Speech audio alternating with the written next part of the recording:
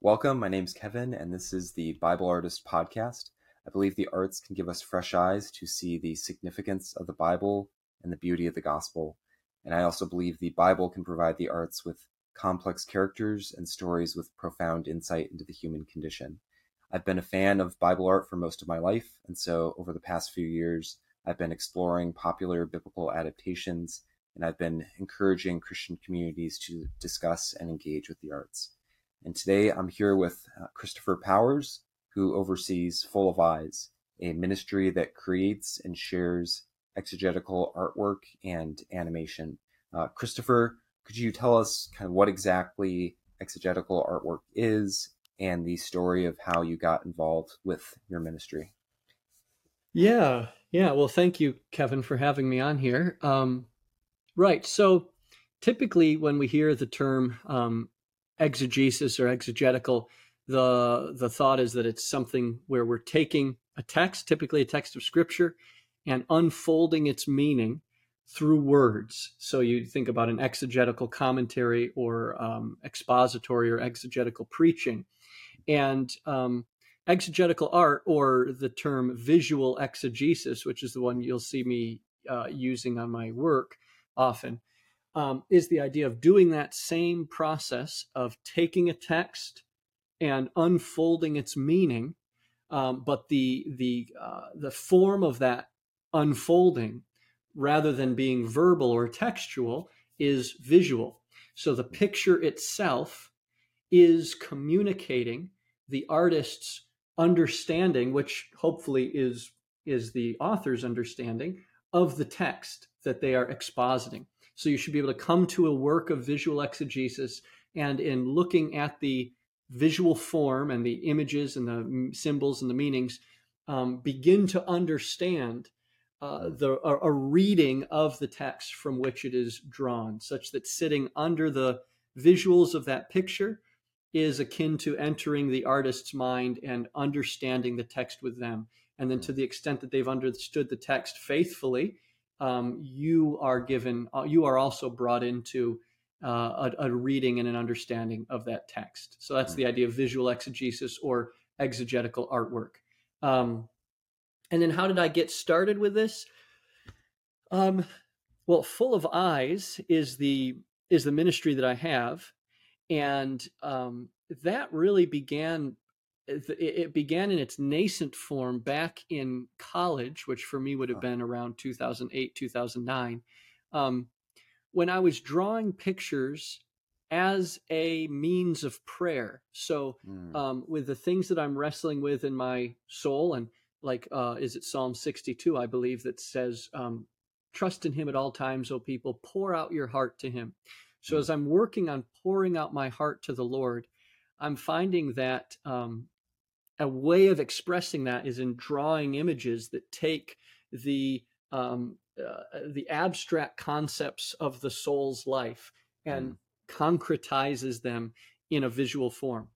And so I'm drawing pictures like this as a means of communicating, and finding that this process is helping me understand, helping me articulate, even if it's visually articulate, helping me articulate what is ironically perhaps not as easily articulated with words.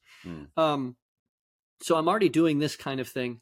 And then my first job was as the video director at a church. And so 2009, 2010, I took this kind of art and set it to music and made an animation set to Casting Crowns' Praise You in This Storm song, which that animation is no longer available online because in my naivete, I did not get any sort of license to use that song. So that's just on my personal hard drive. Anyway, but that was the beginning of, okay, I can take art and expressive images and mingle them with scriptural truth or music or whatever else it is, and create something that communicates to people. And hopefully, this has become sharper and sharper, communicates Christ, the beauty of God in Christ. And so that's kind of how it began back in 2009 or 10. And then it became an official, quote unquote, official ministry. It became what I'm doing more or less full time beginning in 2014. Wow. And you're also a pastor, right? Yeah, as of 2017, I'm also the preaching pastor at a little church here in Ohio, which has been wonderful to tether the artistic and abstract and speculative work of Full of Mm. Eyes. I mean, more speculative Yep. than not, and then the rigorous Mm. expository, soul forming work of pastoring.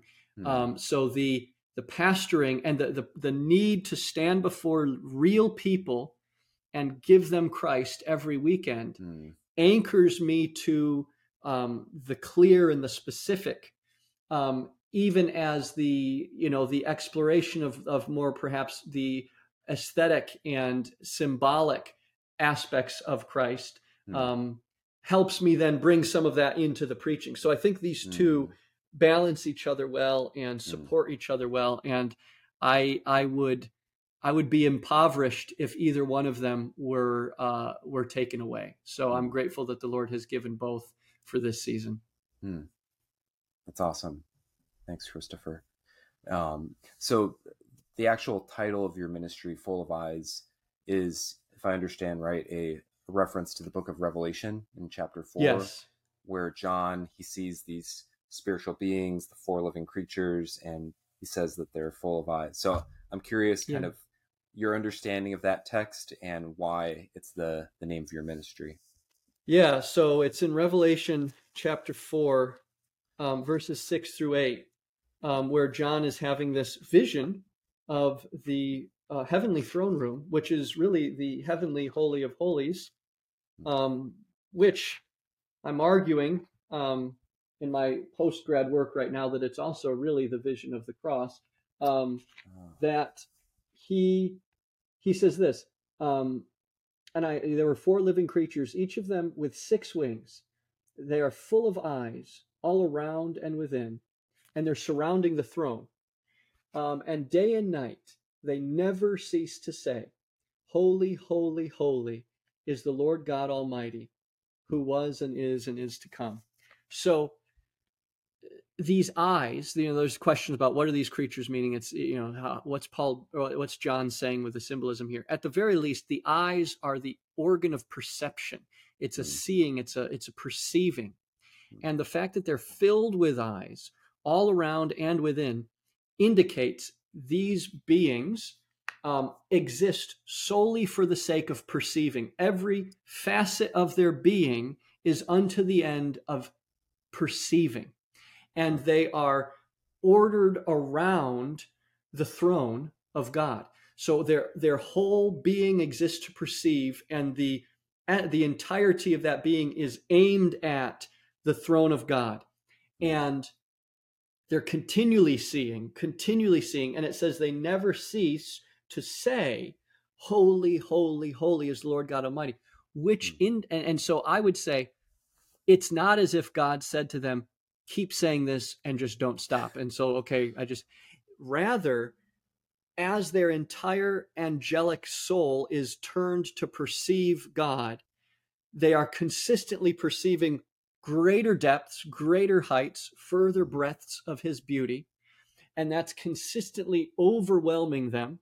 And Mm. therefore, that's consistently erupting in ever fresh praise, ever fresh amazement. So it's a seeing, a savoring, and a singing that's Mm. continually deepening and continually expressing itself. And what are they seeing, savoring, and singing? Well, the glory of God on the throne. But what is Mm. that? John explains in a few verses. It's the slaughtered and living lamb. Mm. It's Jesus Christ. The radiance of the glory of God, the radiance of the beauty of God is the crucified and risen flesh of Jesus Christ. So to have the beauty of God strike our perceiving eye is to see Christ slain and risen, is to see the Lamb slaughtered and standing. And so these beings are perceiving the beauty of God in the crucified and risen Jesus, constantly seeing more, Mm. all their being bent to understand him and constantly seeing more, constantly being overwhelmed by the Mm. excellence, and therefore constantly erupting in praise. And um, I named the ministry Full of Eyes because I think that that is what the human being exists to do. Some interpreters would take these four creatures as symbolic representations of the created world, in which case the human being is the crown of that creation. We're the ones leading, the worship leaders of creation. So human beings exist to do this, to perceive, to savor, treasure, and to proclaim or sing the excellence of who God is in the slain and risen Jesus Christ. That's what we are. We are unto that. And so my hope is that the ministry of Full of Eyes would, first of all, be an expression of my singing what I have been given the grace to see and savor, so that the singing that I'm doing is not verbal but visual. And I hope that the things I create would be a means of others being able to see, savor, and sing the dim reflection of what these creatures are seeing, which is the excellence of God radiating in the person of the slain and risen Christ. So that's where the name comes from. It's it's both a statement of what I hope I'm doing, a statement of what I'm aspiring to do, and a statement of what I'm inviting others into. So there's this idea of being full of eyes. Oh, that's really rich. Yeah. I feel like I'm already, like, just through our conversation, like having kind of my affections turned toward Christ. So well, and I that's a wonderful. I pray that that's more the case for us both. And the thing is, the human being is full of eyes as well, because if we exist from, through, and for Christ, as Colossians 1:15-16 would tell us, all things are through him and for him, then everything in us exists to know and treasure him. So everything in us is a form of I. My weakness is an I to see him in my dependence. My strengths are an I to see him as he's working through them. My desires are eyes with which to see him because they're meant to be turned toward him. My fears are eyes with which to see him because they're meant to find their stability and their comfort in him. My needs are eyes with which to see him because he's the one who fills those. So the human being is also one of these creatures that is filled with eyes within and without. And the task of the minister, and also I would believe of the artist, is to turn those eyes where they're meant to look, which is to the throne of God, which is also the resurrection illumined cross, where we see the beauty of God in Christ. Oh, yeah. So really rich. As I'm sure people can already tell, like, there's a lot of theology that's grounding your ministry. And on your site, I noticed that you had kind of 4 key emphases, and I think some of them have already come out a little bit, but could you highlight those and just briefly explain what those are? Yeah. So you get it right there in the concept of visual exegesis, that the work I'm doing is to be rooted in Scripture. So, there's a place for art that's just like, this is what I felt like. I mean, the way this started was me saying, here's how I'm feeling, expressing art. So I'm not saying that's not legitimate, but what I want to do is specifically anchor my work in Scripture. So the first of kind of the 4 pillars is Scripture. It ought to be that any aspect of my art can be pointed to and someone say, why this? Why did you do this? And I can give not just a proof text ripped out of context, but a biblically rooted rationale for why something is that way and where it's drawing, why it is like that. So that's the scriptural anchoredness is the first pillar. But then growing out of that is Christocentricity, a centering on the slain and risen Jesus, which is really just to say scriptural, because Scripture is only a speaking of God in Christ in myriad ways. But to be faithfully scriptural necessarily is to be Christocentric. But the second part of that is then everything I do, I want to be an unfolding of who God has declared himself to be in Jesus Christ from the cross. All I want to do, by grace may it be so, is to say, Jesus Christ crucified and risen. That's it. That's all I want to say in my art. That's all I want to say in my preaching. That's all I want to say in my academic pursuits, in my parenting, in my life. That's if I get to the end and it's like all he ever said was Jesus Christ crucified and risen, that's fine. Why say anything else? So that's all I'm doing in this work because Jesus Christ crucified and risen is the revelation of God. If you've seen me, you've seen the Father, John 14, 6, 14, 9. So that is, that's what I want to do. So scriptural, Christocentric, and then evangelistic, which again is just to say, all these are just saying the same thing. If you find the right thing to say, that's the only thing you can say because everything's about it. So anyway, everything I'm about to say is just another way of saying the same thing. Evangelistic, which is to say, I want my work to draw people and awaken people to the all-satisfying excellence of God as he is revealed in Jesus Christ, who dies under our sin and damnation and rises as our life.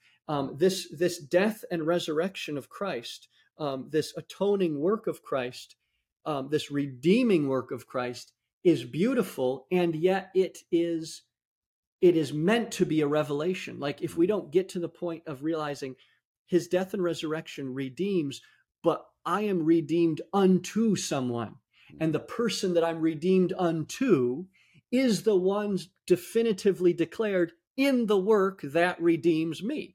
And so what I want to do is lift up God in Christ and call people to him. So it's evangelistic. I want people drawn, I want affections drawn more deeply toward God in Christ, which is just to say I want to be Christocentric, which is just to say I want to be scriptural. And then fourthly, I've already touched on it, I want to be affectional. I want to stir the affections. I don't want to just give people the strong, good wood of theological truth. I want to give them that wood and see it ignited with the fires of affectional apprehension, which is the work of the Spirit. So I want the wood of the truth of Christ to be kindled with the fire of the Spirit, and that with the fire of our affectional apprehension of it, so that it gives light on all things and heat that comforts and strengthens and gives stability. So Jonathan Edwards said something along the lines of, I consider it my duty to raise the affections of my people as high as they possibly can be raised, provided that they're raised with nothing but the truth. And that is what I want to do. I don't want to stir affection for affection's sake. But if I have said, if I am showing something true and good and beautiful, I want to try to stimulate the affections to in some way rise to the reality of that, of what's being presented. So scriptural, Christocentric, evangelistic, and affectional are kind of the four pillars, which are in fact just one, which is Christ crucified and risen. Awesome. Yeah. I can definitely tell like some, Piper influence. And did you go to Bethlehem for? I did. Yeah, I did. And in fact, Full of Eyes came out of my time at the seminary there at Bethlehem. And so the affectional and the Edwardsian, and it's really interesting the way those things, though I don't think of those things as explicitly anymore, but they have worked their way down into the groundwater of my thinking. And so they're informing everything. But it's neat the way the Lord brings us along paths where, at first, like you think about a rain in the springtime, at first the water's just sitting on the surface. You can't walk anywhere without soaking in it. But then it soaks down into the soil where it is actually doing work to give growth. And so I think for me, I was so deeply steeped, as I think many people of my generation, in Piper and his way of thinking in Christian hedonism, Mm-hmm. in that whole world that's kind of an expression of the young, restless reform type thing. Mm-hmm. And it rained down on my soul. And for a while, it was just a standing pool, which Mm-hmm. was good, but it has soaked down. And so it's still down there underneath, but it's not a pool on the surface anymore. All Mm-hmm. that to say, it's neat that you notice that effect's still there. Yeah, no, I mean, I can relate to that. I kind of grew up in a similar moment and took a lot of the similar things in. And what you just said, yeah, I can relate to that as far as my experience too. So, Yeah. um, one of the kind of unique things about your work that I've really enjoyed and loved is that it's really filled with just so much symbolism and so a lot of rich metaphors. So I'm curious your thoughts on like how Christians can benefit from becoming kind of more attuned to some of these biblical symbols and some of the other artistic dimensions of Scripture. Yeah. Yeah. Um, so that's a big question with a lot of pieces to it. I think that perhaps one thing is that we are moved by what we perceive as beautiful. Whether we would put that that terminology to it or not, something that shows itself to us as um, harmonious, as excellent, as worthy of praise, and praise not just being I acknowledge this is big, but Mm, a drawing up of the affections, like what we mm, just said, a recognition of the beauty, the harmonious. This fits with this. This mm, fits with this, and these all come together to fit here. That's deeply compelling to the human soul, mm, especially in a world that is rebelling against that. So, mm, I mean, you could push it all the way back to the Renaissance and to the the Enlightenment. I mean, the Enlightenment is just such a problematic thing, mm, um, but the destruction, and I don't know if you know of Malcolm Guite, but he talks about this quite a mm, bit too. Um, this division of the beautiful and the imaginative and the affectionately, aesthetically charged from the rational and the mm, logical and the Epicurean understanding mm, of things. It's a false dichotomy to divide those. They ought not be divided, but that happened, and mm, so much of our world is here now, um, essentially a materialistic mm, understanding that you have such a desperate yearning for spiritualism of some kind, mm, like help me feel and tell mm, me it's right to feel, tell me there's a reason to feel something, is what a lot of people are straining for. mm, And scripture and Christ is holding these together, not just saying, oh, here's something to feel until your atoms dissolve, or here's something to feel that's just completely amorphous, a spiritualism, but it's a infinitely strict union of the supremely beautiful and the supremely rational, the supremely affectionately stirring and the supremely logically satisfying are fused together in the person of Jesus Christ. And one of the ways Scripture shows us that is through its symbolic palette, mm, its palette of imagery. So I'm doing my dissertation on John's verbal iconography of the crucifixion and how he presents Jesus Christ, the pierced one, mm, as the visualized consummation of all of Revelation, mm, and so many streams of imagery. Literally like river flowing from the temple, mm, rivers flowing from the mountain.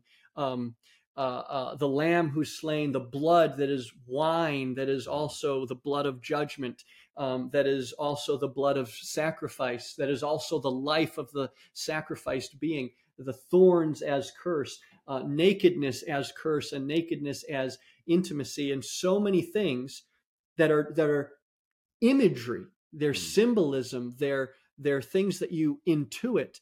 John is gathering these up and presenting them to Christ and charging the vision of Christ with this full kind of symbolic depth. And it's not something that can be put into a doctrinal statement, as valuable as that is. It's not something that can be put into a creedal form, as valuable as that is. It's something that is to be sat under and felt. It's like a waterfall. You can take water and break it out and look at the pieces of it and look at the chemical molecular composition, and that's valuable and that's good. But then you can also just be baking hot on a sunny day and sit under a flow of water and just say, I'm just under this right now, and it's good to be here. And I think this, a recognition of the symbolic richness of Scripture does that for us, helps us just sit under and taste and feel and inhabit the beauty of who God is. And that beauty validating the truth, and that beauty is beautiful because it is true, and all these things coming together. So I think that would be part of what I would say. The other thing is it gives us a deeper treasuring of Christ, because every theme and motif and symbol in Scripture is a pointing unto Christ. And so take any one of them and they lead you to him. And once you've arrived at him, you find they had their source in him. He's the wellspring and the consummation of every one of Scripture's motifs and themes and symbols and types. And so to be alive to them and trace them with the feeling touch of our imagination, even if we can't quite see them with the logical eye yet, to trace them, it will bring us to him. And once we've come to him, it will show us it has always been coming from him. So I'd say, a stirring of the affectional life as it's unified, this satisfying, having a life that is satisfying, where both the logical and the affectional are united.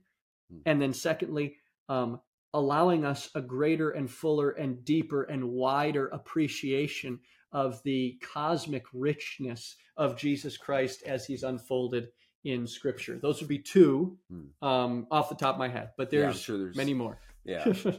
Oh, wow. I'm going to want to listen back through this, just because I feel like you unloaded a lot of really rich thoughts that I'm going to want to process and think through. So thank you. Yeah. Well, I like I said before we started, I didn't take time to write anything out. So this is all just like fire hose initial thoughts. So it probably could be more composed, but no, it was time. Great. No, it was just some really deep stuff that I just want to ponder. And, right. Yeah. No, me too. That's what life's for.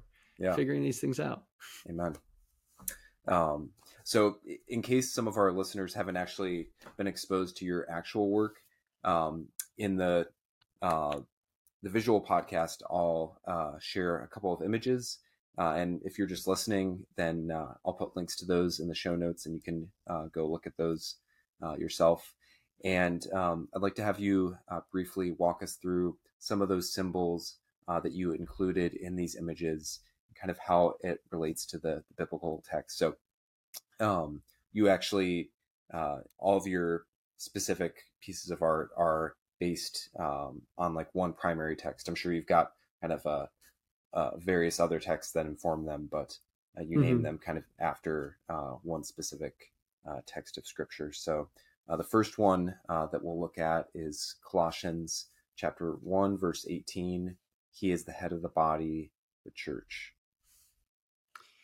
Yeah, so this picture is part of a series I'm doing on Colossians 1, 15 through 20, that kind of Christ hymn that Paul gives us at the beginning of Colossians. And I think we're going to mention it later, but it's part of a planned board book that I'd like to put together. So that's where this is coming from. But yeah, so in this image, you have the picture, something that has just kind of recaptured my theological imagination over the last 2 years. has been just the radical centrality of union with Christ for everything. That union with Christ is everything it means to be a Christian, to be a human being alive to God. Every good comes from Him. So, justification, sanctification, whatever else you want to, fruitfulness in life, our prayers, our suffering, our living, our dying, all of this is union to Christ. So in this image, I'm wanting to show Christ as the head of the body of His people, the body that is His people. So you've got the 12 little figures representing individual members of the body of Christ, 12 being a number that's often associated with the people of God. Red, both because they're washed in the blood of Christ, the redeeming blood of Christ, but also because it's as if they're being born into and from the church. And so the church there then representing the bride, the woman, representing the whole body of the church.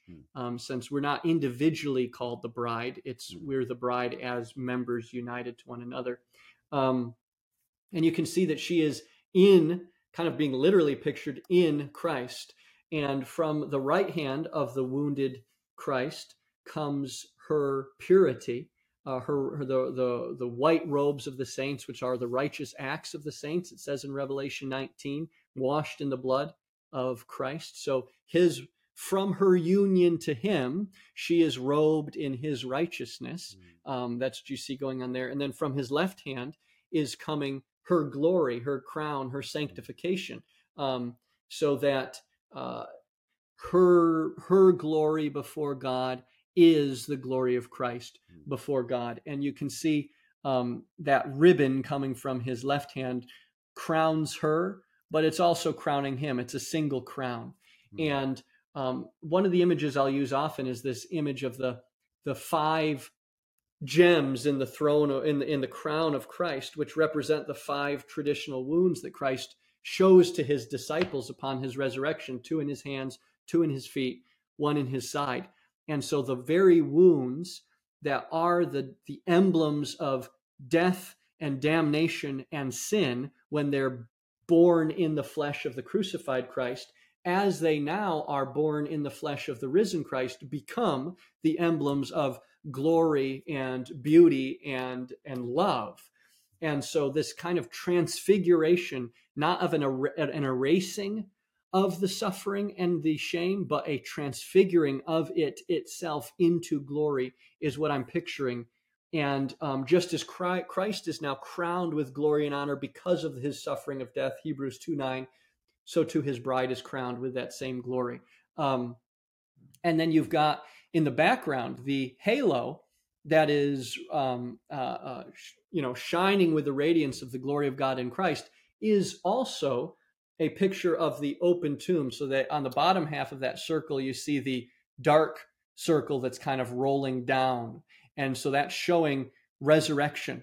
So Christ is illumined in this glory as the crucified ones. He's displaying His wounds, and yet that's in light of the resurrection. And He, the head, is in the light of resurrection. He is raised. Our head is raised. The bride, the body, is still under that stone. She's still in this mortal coil, as it were, but through her union to Christ, she is risen in Him and is being raised in Him and will finally be raised in Him. So I could go into more on a few little things, but that's in general what we've got going on in this picture. Wow. No, blowing me away. Oh, because I've been looking at some of your images and just taking things in, but you just took it to a whole nother level, getting to hear some of those details. So next one is going to be John chapter 6, verse 40. This is the will of my Father, that everyone who looks on the Son and believes in Him should have eternal life. Yeah. So this actually is a great one to have chosen, because it goes right along with what we were saying earlier about the name of Full of Eyes. So when Jesus says, this is the will of my Father, everyone who looks on the Son and believes in Him should have eternal life. Well, we have to ask, who's the Son we're to be looking on? And in the context of John 6, it's the Son as He is crucified and raised, the one who gives His flesh and His blood to the world, the Son of Man lifted up on the cross. and yet he's only perceived as such. He can only be known as the crucified one, who is the Son of Man and the revelation of God in light of his resurrection. And so for John, rather than there being a diachronic, the shame of the crucifixion followed by the glory of the resurrection, which is true, it's kind of a Pauline way of thinking. For John, there's a synchronic fusion of these two, where the shame of the crucifixion is the glory, is the radiance, is the place where Christ is seen, because the crucifixion and resurrection are indivisibly fused. Christ is anastasiform for John, anastasis being the Greek word for resurrection. So when Jesus says, look on the Son, he's talking about the one who gives his flesh and blood on the cross and yet is raised up from the dead. Look on the crucified one who is risen. And believe in him. Well, believe in him to what extent? Believe that he is who he says he is throughout the Gospel of John, which is the revelation of the Father. The one whom to see is to see God.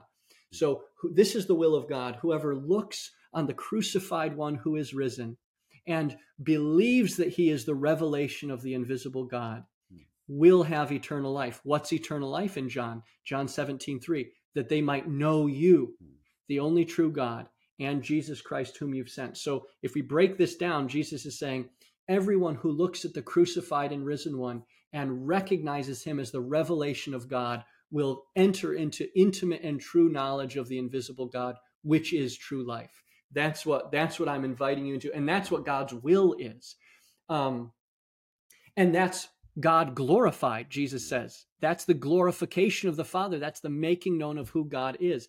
And so in this picture, I'm showing Christ on the cross, crucified, and yet he's crowned with, again, that crown with the 5 gems in it, which is my way of saying his resurrection. He is on the cross. He is seen by the eyes of faith that look from the vantage point of Easter. He is recognized as the risen and reigning King who is slain and yet living, which is why what we see on the cross is the same as what we see in the Apocalypse and Revelation. So he's crowned with glory because he's the risen one, and yet we see him as the risen one in this vision of the crucifixion, illumined by the resurrection. And what do we see there? God himself, God revealed in the Son by the Spirit, the Father known in the Son by the Spirit. So the whole Trinitarian fullness is unfolded to us on the cross. The flesh of the crucified cross, or the crucified Christ, is like the stained glass window through which we see the whole glory of the triune God. And even though he is the Son, it's not the Father crucified, but we see the whole Trinity in that moment. So that's why you've got this triangular radiance shining from the crucified and crowned one, because we're seeing the fullness of the glory of God in him. And that's radiating out over the whole earth. And the 4 creatures are here representing all of created existence, beholding, this is like what I talked about earlier, beholding with their essential being, which is made to perceive, beholding the glory of God in the crucified and risen Jesus Christ. And so knowing God truly, and so having eternal life. And the beautiful thing John tells us is this is the will of the Father. This is what God wants to happen. And so to the extent that we tap into this, we're tapping into the current running through all things. This is God himself says, I desire to be known in the crucified Son who is risen. And this knowing humanity is your life. This is what I want. And I just want to say, okay, that's what I want. I want more of that too. And I want to be utilized unto that end. So that's what's being portrayed in this picture. Amen. One last one. I think this is an earlier one for you, but Habakkuk chapter 2, verse 14. The earth shall be full of the knowledge of the glory of Yahweh as the waters cover the sea. Yeah. So this is an incredibly beautiful verse. And you get something similar in Isaiah 11:9, if I'm not mistaken. And before I talk about the picture, just think about what is being said. The earth will be full of the knowledge of the glory of Yahweh the covenant God of Israel, the one true God, as the waters cover the sea. And you think, okay, how do the waters cover the sea? Well, aren't the waters the sea? And it's like, go out in the middle of the ocean and drop down a bucket and lift it up. What is in the bucket? Is that the waters that cover the sea, or is that the sea? How do you make a distinction? And the Spirit is saying the earth is going to be so permeated with the knowledge of the glory of Yahweh that you will not say, is this a tree or is this the beauty of God? That question won't make sense, because yes is the only possible answer. Is this a mountain, or is this the beauty of God in Christ? Is this a feast set before me, or is this the beauty of God in Christ? Yes, perfect, indivisible fusion. Just as the waters in the sea, so too all of creation will be permeated and as it were transposed into the reverberations of the name of God declared in the crucified and risen Jesus Christ. So that's what is being anticipated for us, which of course is a beauty you could spend your whole life trying to communicate. And so then this picture is an attempt to do that, but it falls far short. But so what we have is, again, you've got Christ in his cruciform position, because the one upon whom we are to look is the crucified one, but the crucified one, as illumined by and interpreted by and understood in light of his resurrection, which is why the crucified Jesus is here circled by the opening tomb of the resurrection. So the crucifixion is illumined by the resurrection, and it's in that perception that, as Paul says in 2 Corinthians 4:6, we know the light of the knowledge of glory of God, where? In the face of Jesus Christ. So this knowledge that will fill the earth as the waters cover the sea, we see in the New Testament, that's the knowledge streaming from the face of the crucified and risen Jesus. That is the knowledge of Yahweh that's going to pervade the entire cosmos. And so flowing from the wound in his side, pouring out of his heart, as it were, which is for John a picture of many things, but essentially the Spirit of God, is the knowledge of God, the Spirit who gives the knowledge of God in Christ. John 14:16, he will take from what is mine and make it known to you, Jesus says. So the Spirit is the one who unfolds the crucified and risen Jesus as the revelation of the knowledge of God. And that Spirit is pouring from Christ's opened heart and flooding the cosmos, so that the dark, jagged mountains of the old entropy-chained creation are being overcome and replaced by the green, far green country of the new creation. So that's what's happening in this picture as well. Do you see like a connection to Noah there, like the flood? That's awesome. I hadn't thought of that before, but no, that's a really awesome way to think about it. Yeah. It's like I mean, anti-flood. I think you can make that connection, right? Because the water pouring from Jesus's side on the cross, which is also the water flowing from the throne, the crystal river, the river of living water flowing from the throne in Revelation 22. That water has resonances with the idea of the cosmic waters or the primordial waters of creation. And yet those waters that were kind of chaotic in the beginning are now conquered and channeled into a river that gives life. And so it's taking an image of chaos and abyss and something that needs to be formed. And it's saying that very water has been formed into a course of life as it passes through and out of the crucified and risen Jesus. And so there's every reason to say the waters of the flood are in this way, for one who is in Christ, we're drowned into life. The world is drowned into fullness. So that's a wonderful thing. I hadn't made that precise connection before. But that's an example of the symbolic richness of Scripture, where you're like, okay, so the world was covered with water at one Mm. point, but it was covered unto destruction. Mm. And now it's going to be covered unto life. And how are we supposed to work with that? What are we supposed to think about that? Those are just beautiful things that the Lord gives us to mull over. Yeah. Yeah. I'm curious kind of what goes into a work like this, like your process. Yeah. Yeah. Well, I mean, so it's changed over the years. Since we had our first child 2 years ago, I don't have as much. It used to come directly out of my time of reading and journaling in the morning. That time has been severely impinged upon, and so it's harder to soak in those ways that I used to, though I still try to. But in general, how these are coming about is I've something that I've seen in Scripture or am working through in Scripture, or that is striking me, seeing Christ there, and then I, for my own sake, need to say, how would I picture this? Because the reason I do the pictures is because that's how my mind works. I think, I don't feel like I have apprehended something until I have visualized it in some way, put it into a pictorial form. And so that's what I do for putting these pictures together. And then the final step is just, okay, putting that down, drawing it out, and then giving it out to the world. So it's scripture, it's prayer, it's personal engagement with the text, and then how do I communicate that? Awesome. And I don't know if you can hear, there's a giant tractor driving by right now. Oh.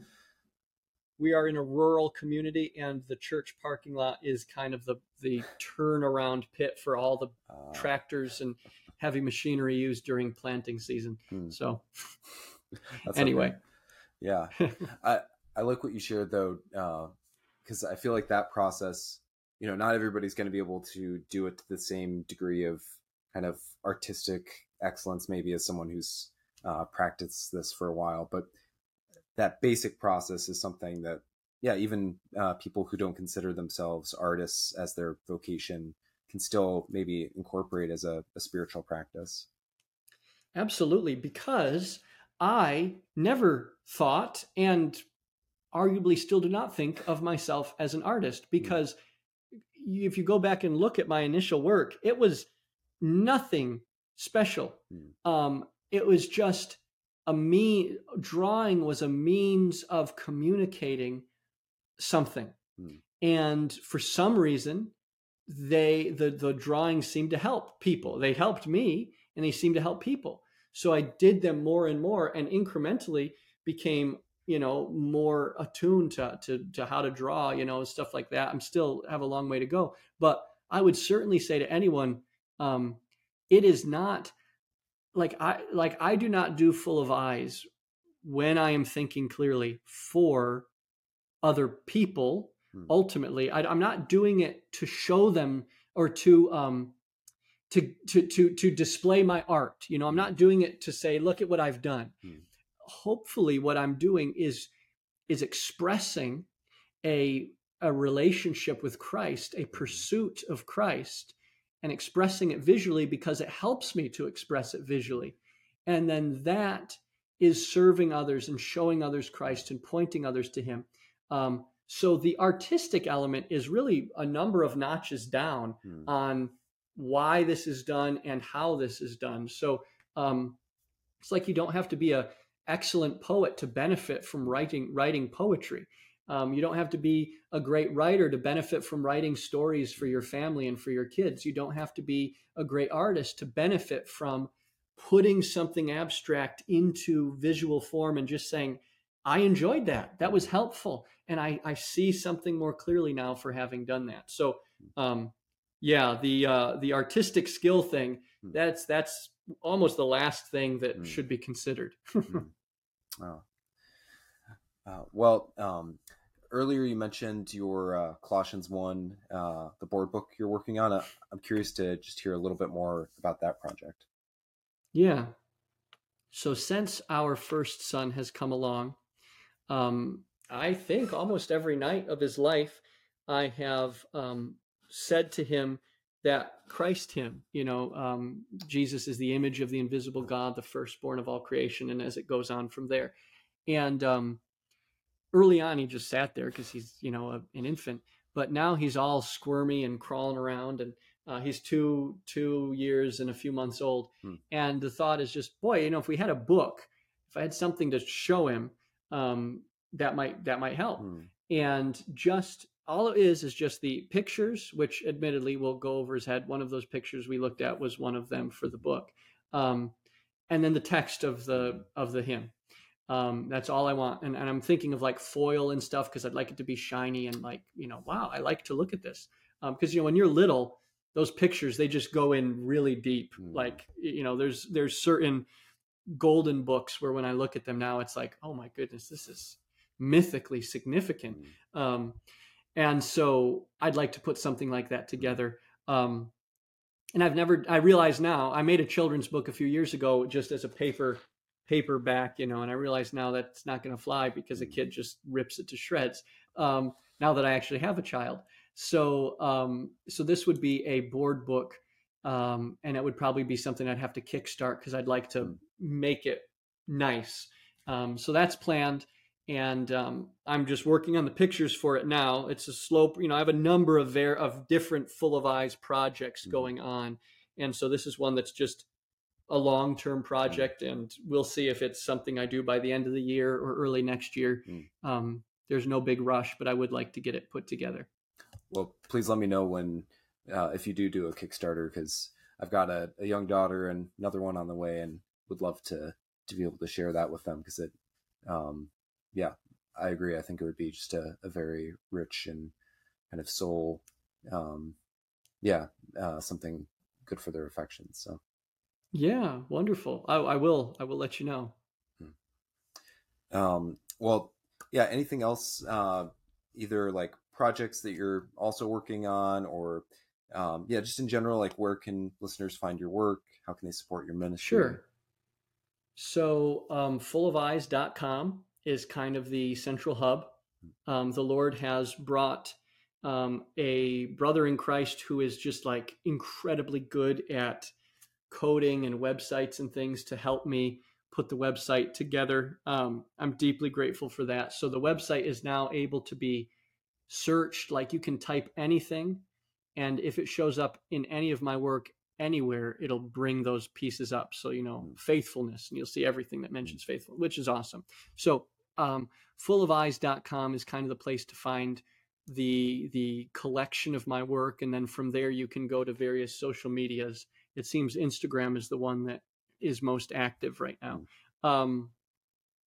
And then Full of Eyes is support based. So we're working on maybe making a way for people to purchase prints and things through the site. But for now, and that may be in place by the time your audience hears this, but for really the way Full of Eyes is supported is through monthly donation, because all of my work is always free for anyone who's in ministry or doing evangelistic or discipleship or missionary work. So I want to create a free visual exegetical library for the global church. And because of that, it's a support-based thing. So if people are interested in that, that's on fullofeyes.com as well. And then as far as projects, I'm always continuing making new verse pictures. I'm working on number 1041 right now. Just plan to keep doing that as long as the Lord gives me the ability. And then I'm working on a new animation, which is going to be about kind of existential angst and doubt and deconstruction. Just kind of this whole struggling with faith thing in this present world. So that animation probably will be coming along in the next month.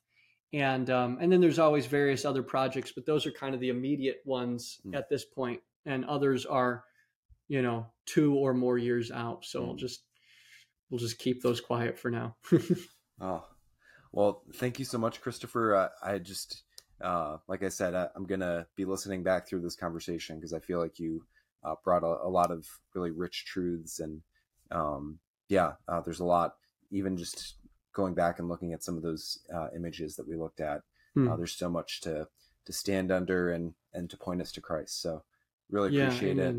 I hope we can talk again soon. That'd be great, Kevin. I'd love to.